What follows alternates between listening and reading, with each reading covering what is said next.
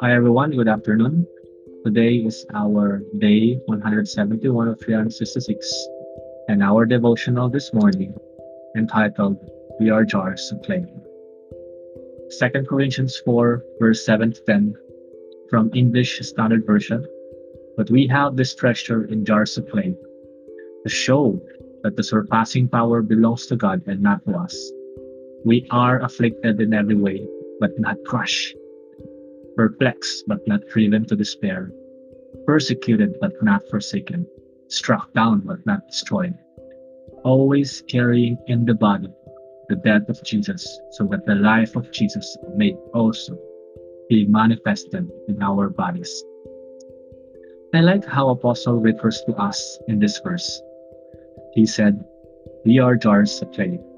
And during his time, jars of clay can be found anywhere, in different size, colors, shapes, and forms. It is also commonplace for food, scrolls, maybe money, and other important things that are stored for safety. But what about the treasure? What he is referring to a treasure that is inside of us.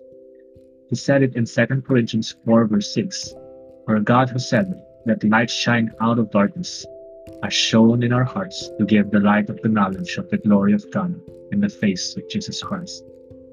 That treasure was the light of the knowledge of God's glory. When God redeemed us, you and me, from darkness, from the power of sin and death, He gave us the light so we can give that light also to others. And just the light of jars of clay that is being molded by whatever purpose the clay potter intended it to be, God is molding us to fit into the purpose He called us into. Are you experiencing hardships right now, especially during this crisis? The Bible says that we are being afflicted in every way, but not crushed. Remember that. We can be confused, but we won't lose hope because God is our hope. We will experience persecution, but God will never forsake us, nor He will never leave us. And we can fall at times, but we will never be destroyed.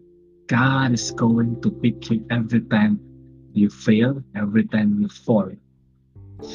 Just last week, in one of the online classes I am currently attending, this is a public speaking class. Our mentor broke us into groups so we can tell our story to one another. As I was telling my story of adversity to my group mates, I couldn't help to pour out my heart to what I was telling you and how I was able to break through from those adversities that I have experienced in life. And as I reminisce of those experiences, all I could say was, oh Lord, how great you are. Thank you for listening.